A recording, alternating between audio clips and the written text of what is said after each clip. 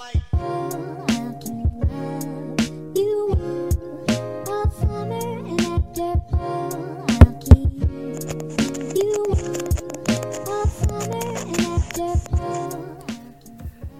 OTs, and welcome to the OT Connect podcast, connecting and bringing together the community OT network. This is Kyle Murphy, your host. We are so excited today to share our inaugural episode with Director of Clinical Services, Colin Chan. Colin is the best person to kick things off on the podcast. His incredible leadership and expertise have inspired so many of us here over the years at CBI. We were really hoping today that he could speak to what we're calling the origin story of where the community OT program had started, as well as Colin's story, why he started as an occupational therapist, and what brought us to where we are today. Without further ado, Colin Chan.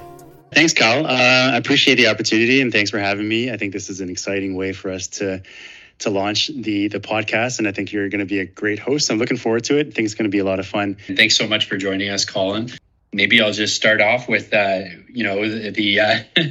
classic kind of question that I think we get asked all the time. What was the process of you becoming an OT, and what made you sort of want to become an occupational therapist, and what sparked your interest in that area? It's funny. I think I'm one of the OG OTs within CBI. I think I've been around for probably the longest in terms of the existing OTs within CBI Health right now. The OT role has evolved so much from when I started to what it is now. It's really changed a lot. And I think the community program has been a big part of that. But for me, what drew me to OT to begin with, I would say, like most people, no one knows what OT is, right? All these other professional programs. So in that process, you start to volunteer and what have you. And without getting too long-winded, I did some time at the hospital. I got exposure to OTs and PTs, and I did find that OT was way cooler than physio through that. No offense to the physios out there. Just much more meaningful versus just the rote exercises and the physical aspects, which was so limited. And my grandma at the time too, God bless her, had an aneurysm and was in hospital at the time and was working with an OT. So I had some direct exposure to OT. But at the time, because I was into sports and fitness, I was really into the biomechanical, physical side of OT alongside physio. And that's really what I wanted to do coming out of school, was be a hand therapist and focus on the physical MSK side of things. But as time goes on and as things change in life and as you learn more, I really got into the mental health space. And then fast forward 10 years later, we created a mental health trauma program, which was completely different from what I envisioned OT to be for me coming out of school as a young man. That's pretty awesome, though, when you think about it. You think that a lot of OTs have that background, right, of maybe the physical health. More and more, I think, are having more of the psychology or mental health. But for a long time there, it was almost like it was very closely related to physio, I suppose, in ways. And maybe the way that you'd think if you were interested in being a physio would be similar to OT. But it seems like it has changed quite a bit. Very, very interesting. Thanks for sharing. And I think a big question a lot of people probably would have, and just with our program evolving so much over the years, is what was CBI like in the early days when you started as a therapist? And what did an OT look like back then? Good question. I feel like private practice and OT, again, this was back in 2006, looked a certain kind of way. And I think any OT that was outside of hospital or rehab setting was doing MVA work, and that was it, right?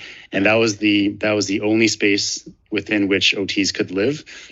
And it was very much insurance driven, right? Like the independent examinations, the acute space in terms of MVA.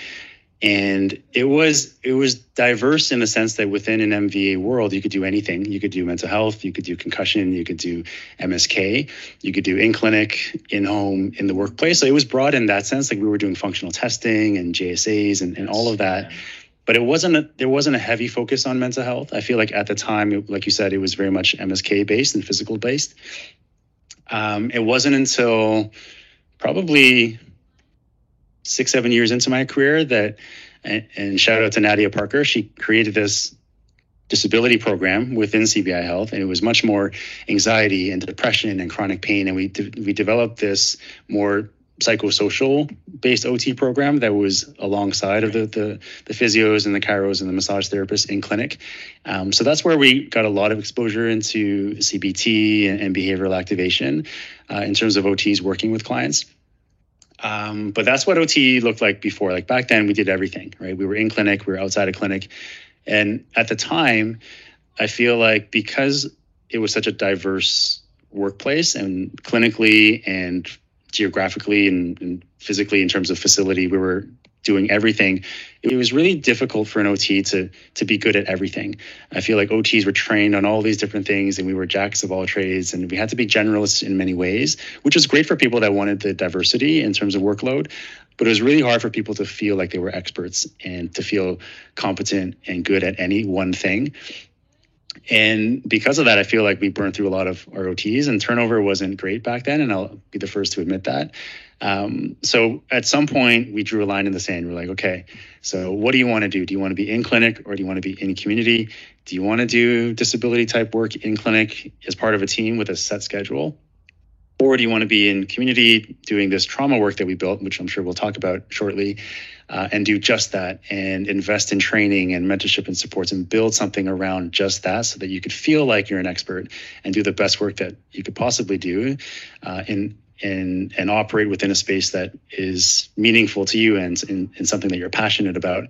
So we created the trauma program and the community program 6-7 years ago, and we haven't looked back. And I feel like because we have become an expert in this niche space, we created a cool kind of division, so to speak, within the profession of OT that didn't really exist before. There weren't a lot of OTs doing trauma work, and because we paved the way, I feel like a lot of OTs are out there doing great work that they're proud of because of it. Wow, yeah, that's really amazing to hear, and I can relate a little bit being here years ago when you were asked to sort of do a lot of different things, which was really interesting to a lot of people. But I could totally see how that would lead to burnout, right? Because some people liked being able to sort of dabble a bit in like cognitive versus MVA versus LTD, functional testing. But then it became very overwhelming for certain people, didn't it? So it's really interesting how you sort of link it to, really narrowing in on a program that has like more specificity, I suppose, and one in which someone can sort of dive in and feel more confident and able to sort of and align with their interests potentially, right? So it's some people like to wear different hats and they can do that and they can have the flexibility to jump between different roles, but it's really hard to do so, right? So I feel like just feeling like you're good at one thing and investing your time and energy into one thing just helps people stay focused and in their lane. And I feel like people are happier and more engaged and productive because of it. Absolutely. So you started to speak a little bit about the trauma program. You mentioned about 6 or 7 years ago, there wasn't many people in the space. It was not an area where a lot of OTs were even really, OTs weren't even really on the radar, I suppose. So maybe you can tell us a little bit about that and where it initially started and how you were able to start to grow that particular kind of field. Yeah, sure. Happy to speak on it. I can probably speak to it for days. I feel like at the time, like I mentioned, we were doing a lot of work with the disability insurers, right? And OTs were diving into the psychosocial space and really focusing on mental health interventions that focused on function and return to work. And that was a bit of a different space, right? Because it's very easy to be an overly advocate in terms of being client-centered and supporting our folks and the talk therapy and all of that, right? But because our disability funders were very much focused on short timelines and return to work, it was a bit of a dichotomy in terms of us supporting our clients and listening and being there for them and being compassionate, but then also kind of kicking them in the pants and forcing them along so that they would move back to work. So it was a challenging space to be in. And that's just within the disability world. So we started seeing WCIB files, and mind you, it was quite limited. We saw maybe 1 or 2 files per year, I would say, because at the time, OTs weren't mentioned when it came to mental health from a workplace injury standpoint, psychological injury. If you had a diagnosis of anxiety, depression, or PTSD, you were seen by a psychologist or a psychotherapist, and that was it. But the problem was that those psych providers because they had a monopoly on the game, they could do whatever they wanted. And essentially what they would do is they would assess and they would treat and they would treat and treat and treat, and they would treat indefinitely without any improvements, without any accountability, and their clients would be off work forever. They would restrict them from work forever, and they would just keep on treating. And it was a broken system in that sense because WCIB would continue to pay for it. Employers would struggle because they lost their employee forever, and would have to make adjustments. And the clients, most importantly, felt like they were getting the right treatment by an expert provider, but were not actually getting any evidence-based treatment at all, and therefore they were not getting better. But the longer they went on without getting better, the more hope that they lost, because they felt like they were in this abyss of what PTSD was and this lifelong sentence. So it was a really broken system. So what we did was we started to message out to WCIB and go on this campaign, just educating and informing them about what OTs could do and how we could operate within the mental health space and how we could work with those types of clients, that we were trained and educated and capable. But we would do so with a functional based lens. And that's what OT is, right? We do everything with a functional focus, in that it doesn't matter what your impairment is, psychosocial, cognitive, physical, how can you still live the life you want to live and do the things you want to do? So that was in line with what WCIB was interested in, obviously, in terms of getting people better functionally and from an employment standpoint. So they started to test the waters. They're like, okay, sounds interesting, let's give it a try. So the first couple of cases that we got, clients were actually getting better, right? Clients that had seen psychologists for 10 years, they were off work for 10 years, not getting better. Magically, within a couple months, they're improving their function and considering return to work, right? So it was working, and OTs were the driving force behind that. So the problem was that even though WCIB wanted it and they saw the value in it, the psychologists were still the barrier. They were holding all the cards. So yeah, exactly, right? Because part of it was like, well, we're the experts, we are the professionals in the mental health arena, and therefore we should call all the shots and be the sole providers. So a lot of them were very resistant to working with OTs. So the next part, stage 2 of the campaign, was to meet with as many psychs as we could possibly find in community, in their own private practices, that were seeing WCIB psych trauma clients, and just educating them, getting to know them, having coffees and dinners and lunches, just not to take away their business or their clients or to step on their toes in any kind of way, but just to let them know that we could help. All the things that they were stuck on, all the barriers that they faced in terms of working with those clients, we could resolve, because we could also supplement their treatment by adding and reinforcing to psychoeducation, by reviewing coping skills. But we could do that not just within the four walls of a clinic or an office, we could do that in vivo in community. So all the homework, all the exposure activation goals that the clients would never do, we could actually go and do that for them or with them. So psychs were interested, or the psychs that were open-minded were interested. So when we started working with those clients that psychs would then refer, those clients would get better. So WCIB was on board, psychs were on board. But then all of that would fall apart because clients were getting better, but all of it would fall apart if the employer wasn't supportive. So then campaign number 3 was to meet with all the employers across the province, all the cities and regions, the first responder agencies, the large organizations that historically never really understood or supported mental health and wellness within the workplace, and treated mental health, psychological injuries the same as physical injuries. You hurt your back, you get some time off, you come back, you get some training, you're back full duties within a couple of days. It doesn't work that way, right, with mental health. So giving them some education and advocating on behalf of the clients in terms of graduated return to work plans, us getting access to certain facilities and resources as part of treatment for exposure therapy, just being able to have them customize and flex what was available in terms of accommodations and treatment and solutions essentially for custom return to work plans. Getting them on board really helped the clients feel like they were in a safe space and felt supported by their employer, with whom oftentimes there's a kind of an interpersonal negative relationship, right? So long story short, working with WCIB and psychologists and employers eventually, and even in clients to a large degree, as they would advocate for OTs and speak to their colleagues. And there's lots of peer supports and lots of groups out there. Eventually, as we were doing good work, the word was spreading, and the profession of OT, living and working in this mental health space, started to become the norm, because we were actually delivering great outcomes. And you do good work, and it spreads and it gets out there. And I feel like because of that, we started with a handful of OTs 6-7 years ago, and now we're almost about 100 strong, and it's growing. I do feel like OTs. I always felt this. I always felt that OTs were the best profession in the world, and when I first got into the game. But now, 16 years later, I truly feel even more strongly about that. And interestingly enough, CBI Health as a company started 40 plus years ago as a basic physio company. And I'm pretty proud and confident in saying that in the next couple of years, it could easily be an OT company. And that's how strong I think the movement of OT is. And I'm proud to be a part of that wave. Yeah, that's pretty amazing. Wow. That's in terms of like all the avenues you had to go in, right? And it sounds like you actually had to go out there and do actual meetings and dinners and that sort of thing.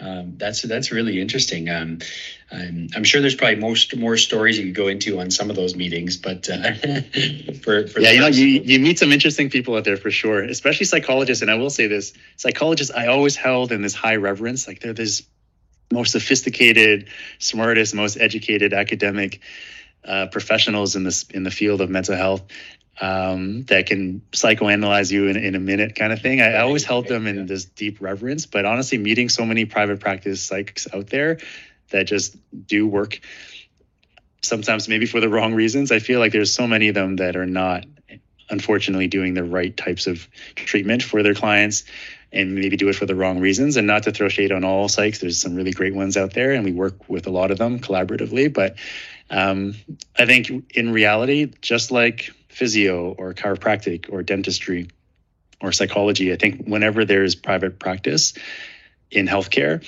there's always a bit of a conflict in terms of helping your clients to actually get better so they don't need you anymore, versus getting them to keep coming and requiring your services that you get paid for. So it's an interesting space, right, in terms of just private practice healthcare in general, across multiple professions. But I'm happy to say that we have done really well as an OT group within our organization, because we live and die by our outcomes. Like, we do good work and we are successful because of our outcomes and because clients actually get better. And that's something I'm proud of. Kind of the why behind all of our performance indicators and why we collect that data, I suppose, right? Which I know sometimes gets lost in the day-to-day, that it's easy to internalize it, but it sounds like a lot of that data and a lot of that is really, pivotal to us moving forward, right? And delivering what we have. Yeah, honestly, you nailed it. I think the why behind what we do is the driving force behind everything. It's without that, nothing else follows. And we say it all the time when we try to find and recruit good candidates for this program. Not everyone comes with experience. You'll be hard pressed to find an experienced OT that has trauma experience or first responder experience. But for me, it's about fit. It's about passion. It's about an interest. And it's about, as an OT, as a healthcare profession, like, do you have the desire and the ability to connect with another human being on a deeper level, to be able to listen, to build deeper relationships, to care, and to be compassionate about your clients, and to actually want to make a difference in their lives? And if you can do that, and your client feels that from you, it doesn't matter what your skill level is. It doesn't matter what your education or your experience is. You start with that, you build a connection, you build a level of trust, and then you can go from there. So that's the kind of OT that we want in our program. And it's about the why behind what we do, to your question, it's about changing lives. And I truly, truly feel very, very strongly that that's what we do in this program, is that we work with the clients that are the most vulnerable and in the worst positions possible in their lives, and we get their lives back on track. And we get testimonial after testimonial that we like to share on our social media about clients that just feel so appreciative about us really turning their lives around. And it's really cool to see.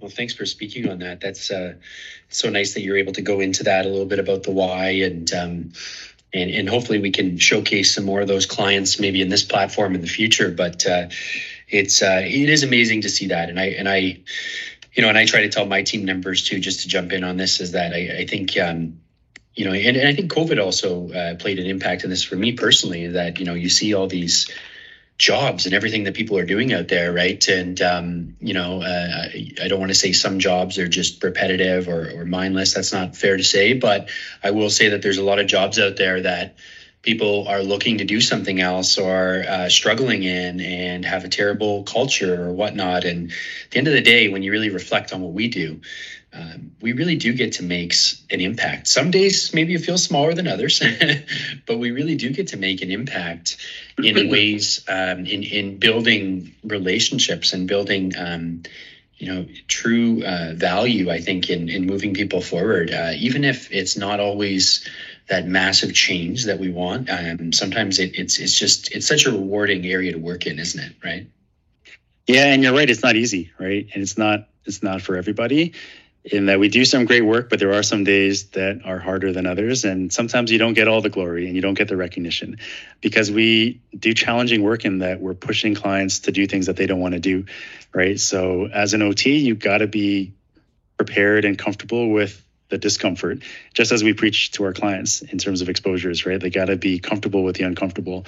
But that applies to you as a clinician as well, because it kind of is counterintuitive to what you feel you should be doing as a caring and compassionate OT. So definitely it's about having the right person do this work for the right reasons, because there are some moments that you're going to have those gloomy days, and we say it all the time that you take the wins when you get them, because those are the wins that you need to remember on the days that you have some losses, and that happens. Yeah, absolutely.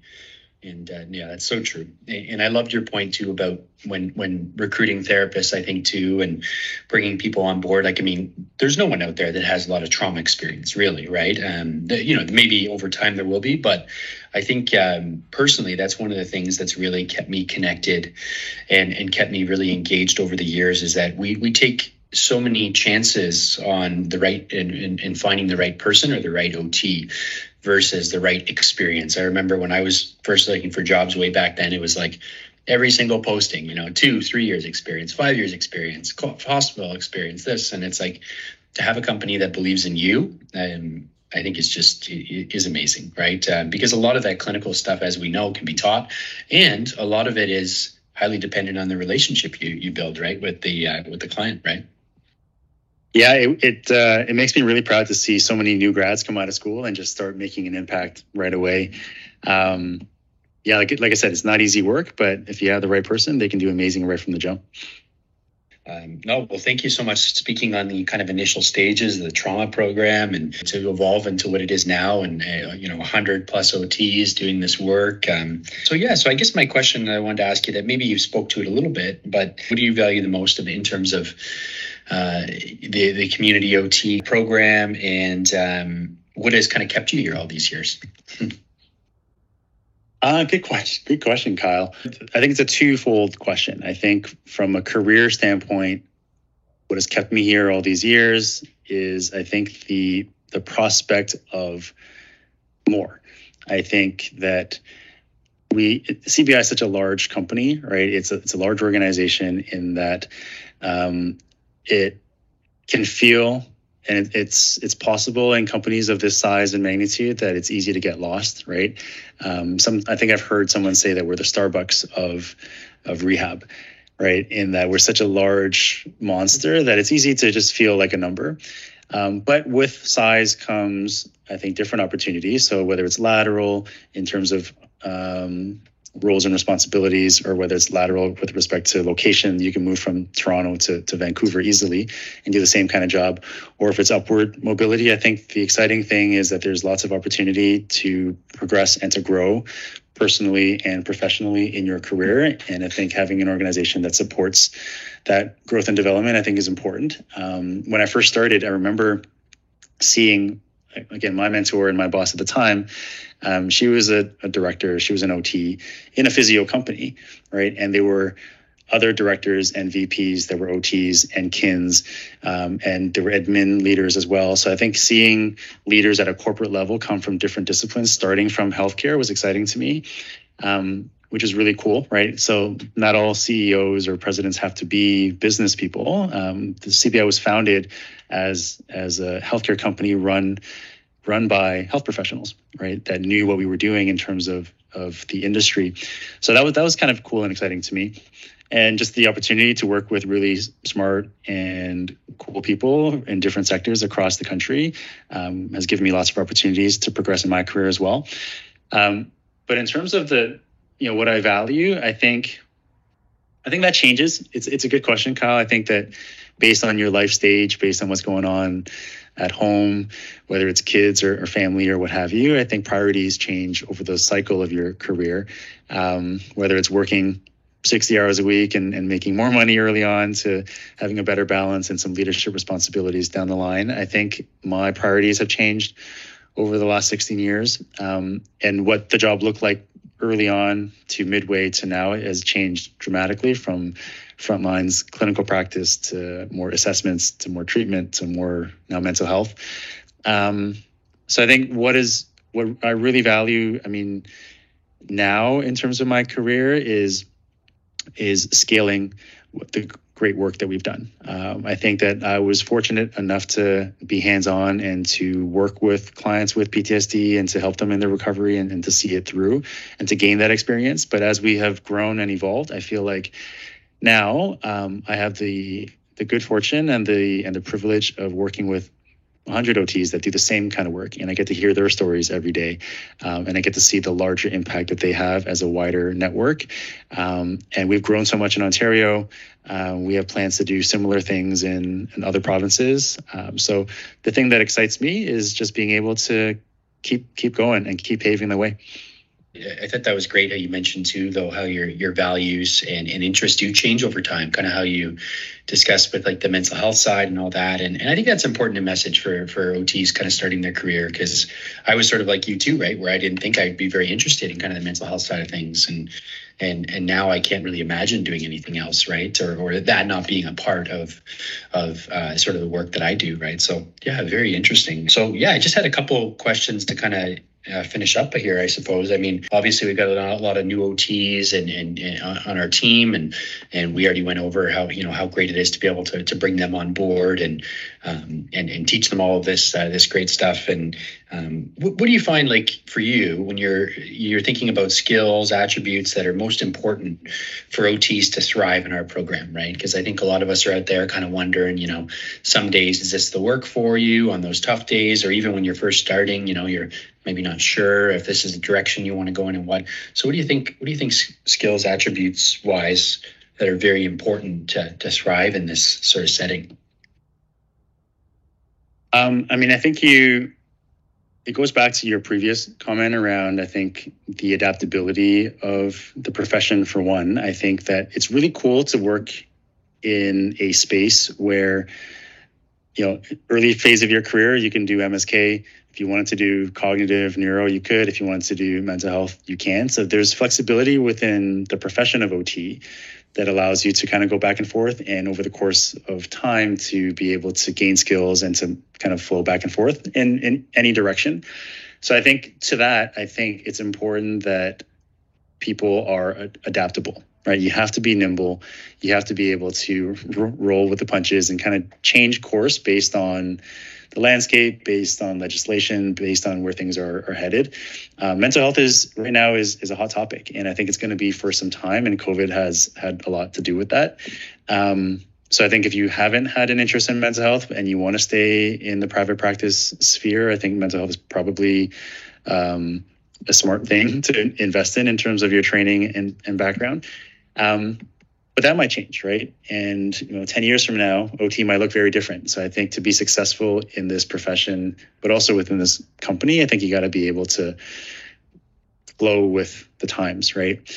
But beyond that, I think that at the end of the day, this is a human profession, right? Healthcare has always been, no matter what setting you're in, whether it's in private practice or not, regardless of discipline, I think. But OTs more than any other one, I think, is so, it's a human profession in that you have to work with people.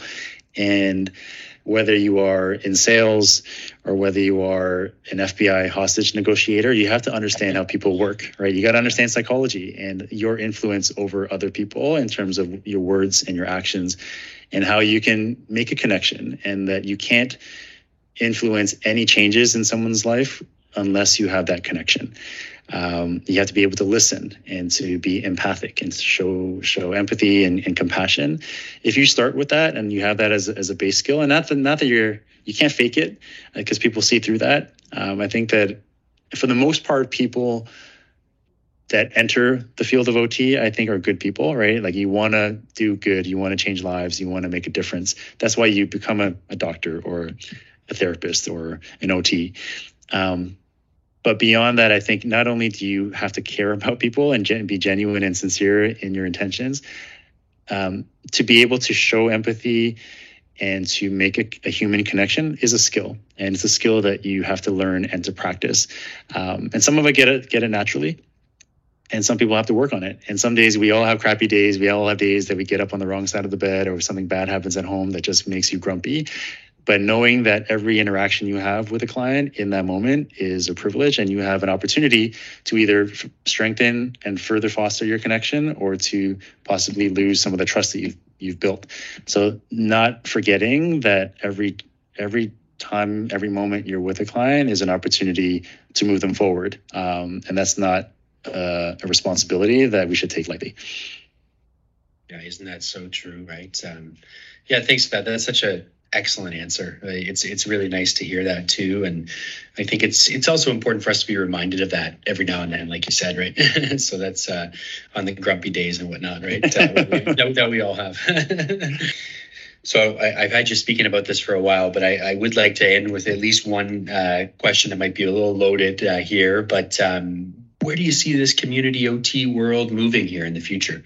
What can we kind of get excited about moving forward? Where do you see things going with someone that's most connected to it than anyone?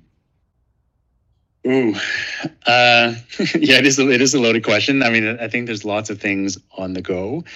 I think we've done so much in the space of psych trauma within the workers' comp setting, right? So workplace psychological injury, we've grown a lot, but I think we're not even close to tapping into the vast number of clients that need our services. So I think furthering our relationship and our partnership with WCIB as a funder, I think, is going to be probably phase one of the next step, in that there's thousands of files that come through every year that are in need of the right treatment and the right program. And we're getting a lot of it, but we're not even scratching the surface just yet. So I think furthering that is probably going to be the first priority. Beyond that, I think working with employers directly is going to be a huge field for OT. Workplace wellness, mental health initiatives from a preventative side is, I think, a nice extension and evolution of what we're doing on the rehab side. So treatment after they've already gone off work, after they've already been diagnosed, after they've already fallen off the rails, I think is where we live now. But I think having the opportunity to, because the employers already, they know what we do, or they're starting to, and they see the value of OT. So the next step would be to get touch points early, so that maybe we can provide some education and some training around resilience and just mental health in general, to hopefully prevent some of those clients from turning into clients, right? That's very interesting, actually. That's just thinking about the possibility there is very interesting. Yeah, and it's a huge business, right? And I think that I've talked to so many employers in the last 2 years that want to do it and have said all the right things and are on board with prevention, because it costs them a lot of money when clients go off work. But for them to start to actually put their money where their mouths are and to invest in it and to allocate budget towards prevention has been that's been a different story. So we're getting there. We're getting close. It's all about showing value and kind of demonstrating the evidence that supports the work that we do. And I think the more work that we do in this space, the more we cement and enhance our reputation as a profession, as OTs in mental health. I think eventually we'll get there. And we're a pretty strong force with a lot of momentum right now. But psychotherapy is also another profession that also has a stake in the game, that also want a piece of that pie. So not that it's a competition, and not that any one profession can concretely say they do it better than anyone else, but I do feel confident in where we sit as OTs. So that's probably number 2. And I think that beyond that, I think the VAC world, so the Veterans Affairs world, we do a little bit of work in now. We dabble in it. But our main focus has been first responders, really, and other occupations within the workplace context. But I think that from a mental health PTSD standpoint, I think everybody knows that veterans and active duty members experience a ton of trauma and have diagnoses as well of PTSD, amongst other things. So I think growing that space within our program is going to be one thing that we're going to look at too. And the reality is that I think there's no shortage of clients that would benefit from OT services. And I say it all the time. I think that everybody would benefit from OT. We just have to position ourselves in such a way that other people outside of us see that. Clients consenting to it, for one, because they need to become aware of what we do. And 2, funders have to, again, see the value in it as well, because they are the ones that are going to pay for it, right? Absolutely. I think, the preventative side and the Veterans Affairs, those are some pretty exciting areas to explore, I think, right? And I think any OT that is showing interest in this field, and that's exciting to kind of see where things might go. Yeah, one other thing that has come up recently, and it's probably premature to speak to it. Sorry, Kyle, I know you had another question, but I will say it because I do feel like there's a connection. And it's funny, when you go back to the origin stories and you asked me about OT when I first started, I had this idea, and I'm sure some people have it. I'm sure you do too, being a sports guy. But like being an OT, I've heard people talk about being an OT to the stars, right? Like celebrity OT, or being an OT to athletes, like being the OT for the Toronto Raptors or something. It seems kind of far-fetched, but I do feel like there is value to that, right? And I think it's on us as a profession to somehow carve a space. There's a RMT for every professional team. There's a designated trainer and physio, right? Can there be an OT? I think so. I mean, I always say that the skills that we teach people from a rehab standpoint, whether it's mental health or otherwise, are no different than the skills in life that are needed to be successful in any industry, right? Whether you're an entrepreneur, a business person, a student, or someone recovering from an illness or disease, a lot of the skills that we teach people not only get you back to baseline, but can really help you to excel in life, right? So I think whether it's the mental health work that we do, the resilience, I think there is a parallel between OT and like life coaching in some way. And life coaching or being a life coach is a completely, again, non-regulated, non-healthcare type of profession. But in terms of the inspiration and the motivation and giving people the tools to be successful in life, I mean, that's what we do every day. So I don't know if that's going to be something that we dive into as OTs, but I do think that those OTs that can be charismatic enough that we can inspire people and move people towards positive change, like that's a big chunk of what we do in our client-centered practices, right? So yeah, anyway, just some of my pie in the sky thoughts around the OT profession and the types of avenues that we can creep into if we wanted to do so. Yeah, that's very creative, I think, in your thinking and kind of where things may go. And it definitely looks like it comes out of, such a genuine interest in this field, right? So it's, it's really exciting to hear you talk about all this. And anything else that you wanted to touch more on that I didn't ask you? No, I mean, great questions. I appreciate the opportunity to chat, and you and I have good talks all the time, Kyle. I think this is an exciting podcast. I think that with some clients coming on board and some great OTs that we have on the team joining the podcast as well, I'm excited to see what's coming up in terms of content and topics. And it's funny because you and I have been part of this company for a long time, and training and development has looked a certain kind of way, right? There's the weekend courses that are Saturdays and Sundays, and there might be some remote workshops and some lunch and learns. And I think there's traditional methods of learning, but I feel like with our community group, our needs and our lifestyle and our schedules are so different. And I feel like with technology and COVID and virtual having grown so much in the last 2.5 years, I feel like we need to adapt not only to how people want to receive information and how they want to learn, but also with a different generation too, just giving people different types of information in different ways, I think is going to be really important. And for our team, especially, we're driving a lot. And yeah, there's going to be days where you want to blast music. And there's some days where you want to just sit quiet and talk to your parents or your family members or friends. But there's some days when it's a nice use of time to listen to a podcast and to learn some things around a group of clinicians that do similar work as you, that have that shared experience. So I think I'm excited about what this podcast is going to bring, and I'm excited to have you lead it out. Oh, thanks so much, Colin. And yeah, you articulated that perfectly in terms of where we hope to go with it. And I totally agree that it can be an area where we can really enhance the training and development. And maybe the last point I'll leave with is I think it's also with our community group growing so large. I mean, it's so nice to stay connected in some way, right? And the way we connect with people, I think, is really evolving over time, right? I mean, it's a lot more virtual. It's a lot on, social media and different avenues. So any ways that we can kind of connect ourselves back to what's important to us and in this world, I think it hopefully can enhance that, right? And feeling like this bigger community is maybe one that doesn't feel so big, right? And one that you can get to know some people that you're working with in a non-traditional or unconventional way, I suppose. So thanks so much for joining. Yeah, thanks, Kyle. Appreciate the opportunity. Thanks again. And that's a wrap on our inaugural episode of the OT Connect podcast. Thank you everyone for tuning in. And to quote another great leader, Simon Sinek, most of us know what we do. Lots of us know how we do it, but not many know the why behind what we do. I hope today you're able to leave with a bit more of the why.